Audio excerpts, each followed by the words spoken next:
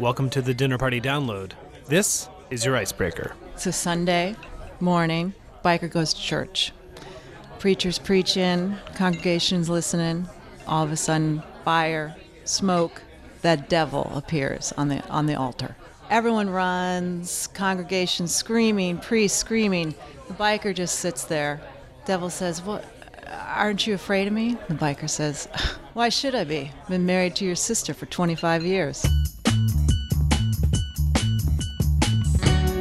I'm Brendan Francis Newnham. I'm Rico Galliano, and from American Public Media, this is the Dinner Party Download, the show that helps you win your next dinner party. Our icebreaker this week came from Jessica Hunley. She's the editor of Taschen's new collection of Dennis Hopper's photographs. So she knows from biker jokes, people. And coming up, the medieval rock of Midlake, New York Times blogger Bruce Buchel, Shredded Clothes, Silent Hattie, Caraway Honey, Bobby Charles, and Whirly Ball. Phew, but first, time for small talk. So, Brendan, this week in the headlines, there was really only one headline, which was the tragedy in Haiti.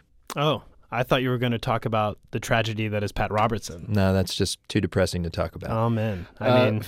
Not amen, I guess, in that case.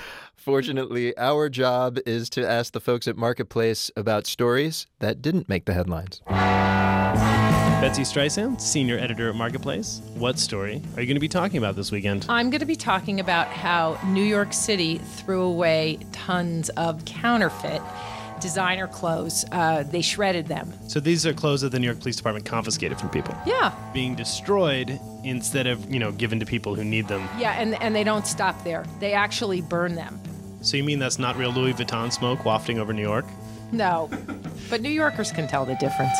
Jeremy Hobson, New York reporter, what story are you going to be talking about this weekend? Well, Rico, there's some research out of the UK that says that the best thing you can do to improve the stress level at the workplace is to tell your boss what you really think of him. So telling your boss off is good for your health. Yes. Now, there is no data here on how many people were fired after doing this. Right. Stress-free, desperately unemployed people. Stacey Vanek Smith, senior reporter at Marketplace. What story are you going to be talking about this weekend? Well, a government official in Northern Ireland had to step down because his wife was having an affair. Oh no, not Tiger Woods again. No, but her lover was 19 years old, and her name is Mrs. Robinson, so it's caused this huge push on Facebook to move the song Mrs. Robinson to the top of the British pop charts. Well, I've heard of the Celtic Tiger, but I guess they have cougars. And now, time for cocktails. Once again, we tell you something that happened this week in history, then give you a fitting drink to serve along with it. It's like shabu shabu, except we're dipping raw history into white hot booze. That is awful sounding. First, the history. This week back in 1932, Hattie Caraway became a household name. Of course, these days, most folks at your dinner party won't even know who she was. Right. Thanks to our friend Michelle Philippi, you're about to. In November 1931, Hattie Caraway was a quiet housewife. 2 months later, she'd become the first woman ever elected to the U.S. Senate. How did it happen? Well, Hattie's husband was a senator from Arkansas, and he died. The Democratic Party needed someone to keep his Senate seat warm for the remaining few months of his term. So they helped Hattie win a special election, and presto, she'd made history. Now, Hattie wasn't exactly a firebrand. She never made speeches and spent most of her time on the Senate floor knitting. Reporters called her Silent Hattie, which was fine with the Democratic Party. She could just sit there until the next election, then let a man take over. But Hattie had other plans. Seems as much as she disliked making speeches, she kind of enjoyed actually making laws. So in May 1932, she blew everyone's mind by announcing she'd run for a second term. The party was not pleased. They refused to support Hattie in the primary. 6 guys lined up to run against her. One of them predicted she'd be lucky to get a couple thousand votes. From friends and those wacky feminists. Except one of those friends was Louisiana Governor Huey Long. He was the most popular politician in the South, and he popped over to Arkansas to campaign for Hattie. She won the primary, then won the election by a landslide, and 6 years later she won again. all of which proved a woman could be a successful senator. Not that everyone took it to heart. 27 states have still never elected a woman to the Senate.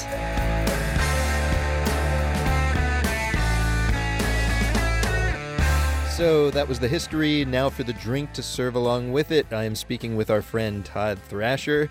He's the award-winning mixologist at Restaurant Eve in Virginia near Washington, D.C.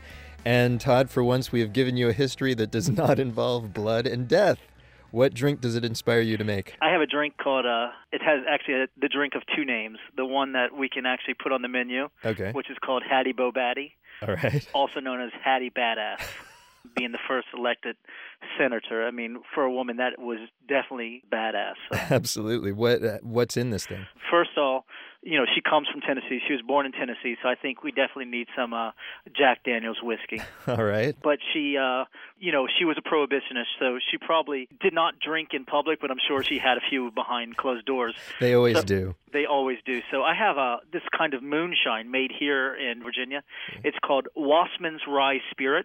For those who don't live in Virginia, what would we substitute? Rye whiskey would be fine. All right. So her last name's Caraway, so we definitely have to have a little Caraway honey syrup. Oh, lovely. And Huey Long is from New Orleans, so a little Peychaud bitters. Oh, man. Put all of those into a mixing glass, stir it for about a minute, and garnish it either with a honeycomb, if you can get your hands on them, or a lemon twist. A honeycomb. I think making this drink is about as complicated as getting elected to the Senate. Exactly. And Brendan, that drink is actually even more complicated than it seems. Really? If that is possible. Caraway? The Caraway-infused honey is like a 90-step process. That to actually make. sounds like it would be pretty good on like a pastrami sandwich or something. Well, we have the recipe for the honey at dinnerpartydownload.com. Actually, with pastrami, that sounds pretty good. I wasn't kidding. That's genius. Thanks. I nominate you for senator. Our guest of honor this week is Tim Smith from the Texas-based band Midlake. It's been 4 years since the release of their critically acclaimed album, The Tales of Van Occupanther. Their new album comes out on February 2nd. It's called The Carriage of Others. Here's a clip. When the axe of man caused the ground to break open, oh, let me inside, not to wait. Great are the sounds of all that live and all that man can hold. And so, Tim, you've been working on this album for 2 years. What took so long? Well, we were being influenced by different music the first year. The first year was kind of a glorified rehearsal with the tape rolling, and so we threw away a lot of material. And it was really the second year that we got everything for the albums. The music in this album is influenced by British progressive folk bands like Pentangle, Fairport Convention. For people who aren't familiar with those bands, can you kind of explain their sound? It's kind of hard to explain. I guess what I'm drawn to is it's a kind of a medieval quality to it, and it doesn't feel commercial at all. It's hard to say why I'm drawn to it. Your tastes just change. I went through listening to Radiohead and Bjork, and then I finally found Neil Young and Joni Mitchell and Fleetwood Mac. I was brought up with jazz music, and I'd never heard those bands. It wasn't like I was a teenager and listening to Led Zeppelin or anything. I never heard Led Zeppelin until I was, in my late 20s or mid-20s. That sounds almost criminal. Yeah. As a musician, do you feel like it's important for you to transcend your influences when you create songs, or is it enough to kind of pay homage to them? You just fall in love with a certain type of music, and it's very difficult to not let that come through in your own music, and I don't think about it as paying homage. Songs are kind of accidental in a way, and you're just lucky that you get the next one. And you mentioned that you grew up listening to jazz and steeped in jazz, and as I understand it, you used to be a saxophone player. Yeah. And there's no saxophone in Midlake. I was wondering, is there ever like any guilt about abandoning the saxophone, your first instrument? No, because I play the flute all over the album, and that's good enough. Sax would be. I'd feel guilty if I put it in there. Because it just doesn't fit aesthetically, maybe? Yeah. So we have 2 standard questions we ask on the show. The first of which is, if we were at a dinner party with you, what question should we not ask you? I never, I don't know. I couldn't say that I really get tired of a question. If people want to talk about, our music, I'm fine with it. So you're just a genuinely nice guy, Tim. No, probably not. Well, our second question is, tell us something we don't know, something you've never talked about in interviews before. Well, I don't know if you've heard of the game Whirly Ball. I haven't. It's basically like a basketball game with go-karts. Really? Yeah. We enjoy going and playing that whenever we can afford it. It's quite expensive. Let me get this straight. So these are gas-powered go-karts. They're bumper cars. So it's bumper cars, and you throw around a ball, and they're nets? Yeah, you have one of those, what do you call it? Kind of like where you're throwing a wiffle ball, but it's like a scoop. Oh, like a highlight thing? Yeah. Man. Yeah, and you're passing it around, and then there's a sensor that you throw it up to, like a kind of a basketball backboard without the rim. It's interesting. If you conflate the kind of imagery in your music, think medieval, and you conflate that with whirly ball, I immediately think of jousting on bumper cars. Ooh. Maybe you could create like a Renaissance fair version of whirly ball. That might be dangerous. So, Brendan, great band. Yeah, man. But no Led Zeppelin until his 20s? I know, pretty astonishing. What is going on in Texas? Did they execute Led Zeppelin? It has to stop. I think ZZ Top asphyxiated them with their beards. Folks, if you know the whereabouts of Robert Plant, you can post all about it on our Facebook page. It's facebook.com/dinnerpartydownload.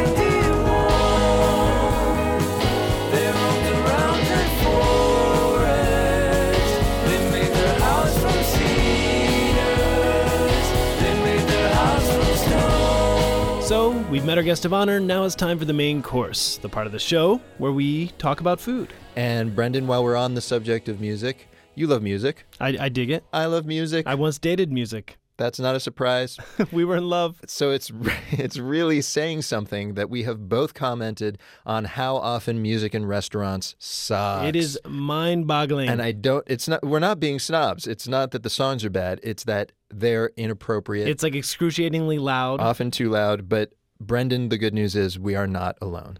This week I spoke with Bruce Buchel. He's the guy blogging in the New York Times about opening a restaurant. He also happens to be a music journalist. And a few weeks back, he posted his list of the perfect restaurant tunes. And I started by asking a simple question. How about no music in a restaurant? Why can't we just have some peace and quiet? You can, but then you'd have to move to Europe. Europeans seem to enjoy sitting at a cafe quietly, enjoying a cup of coffee. I guess that's true. In America, it doesn't work like that.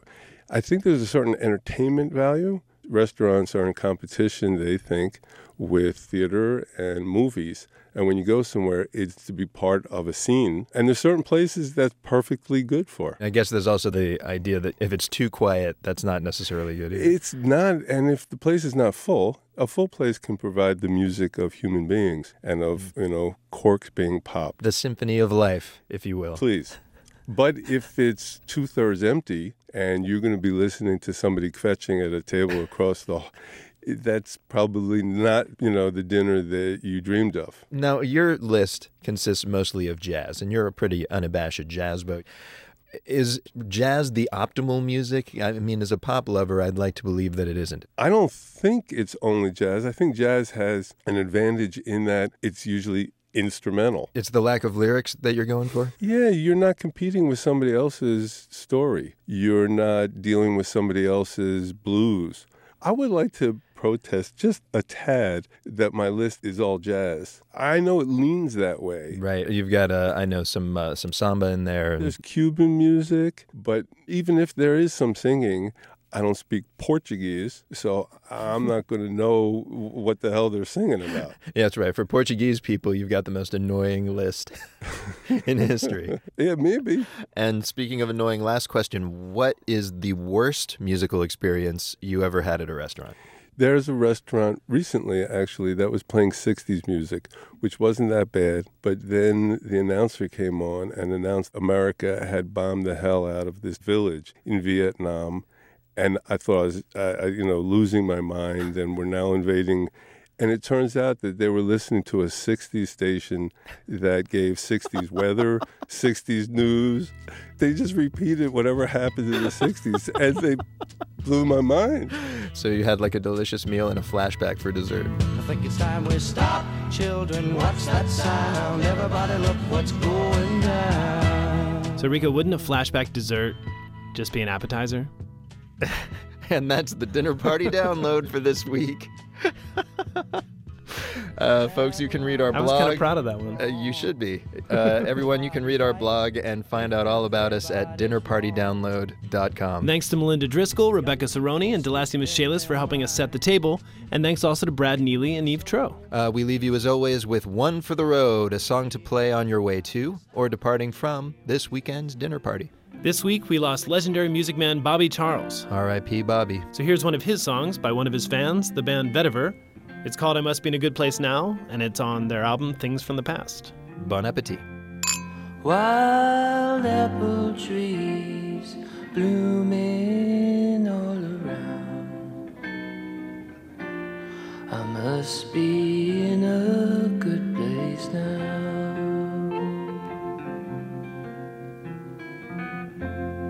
Sunshine coming through, rainbow-colored sky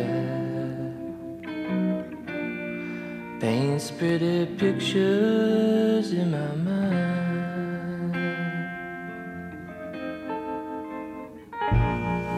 Oh, what a good day to go fishing.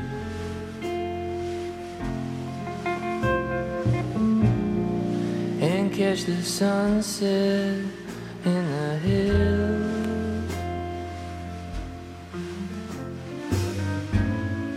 Dream of my yesterdays and tomorrow,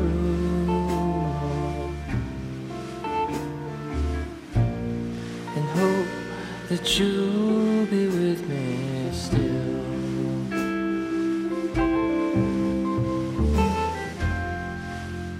Saw a butterfly and I named it after you. Your name has such a pleasant sound.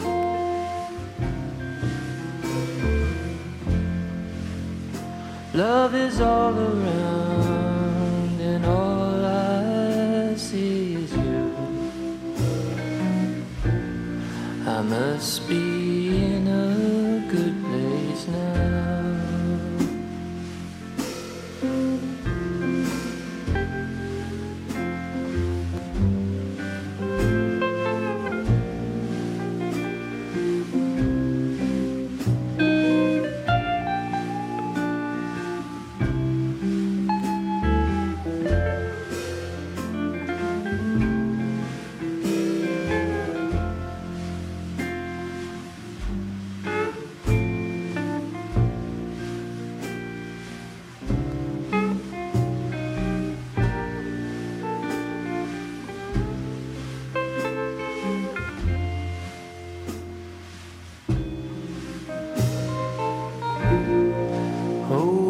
Good day to go fishing.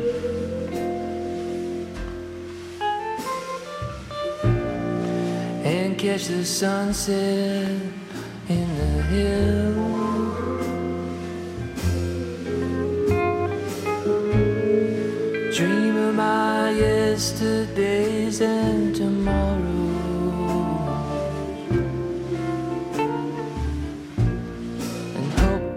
that you'll be with me still.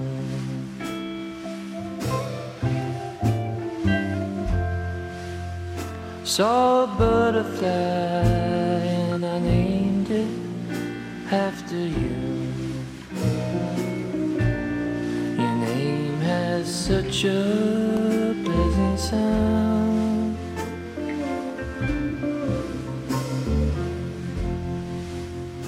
Love is all around and all I see is you. I must be in a good place now.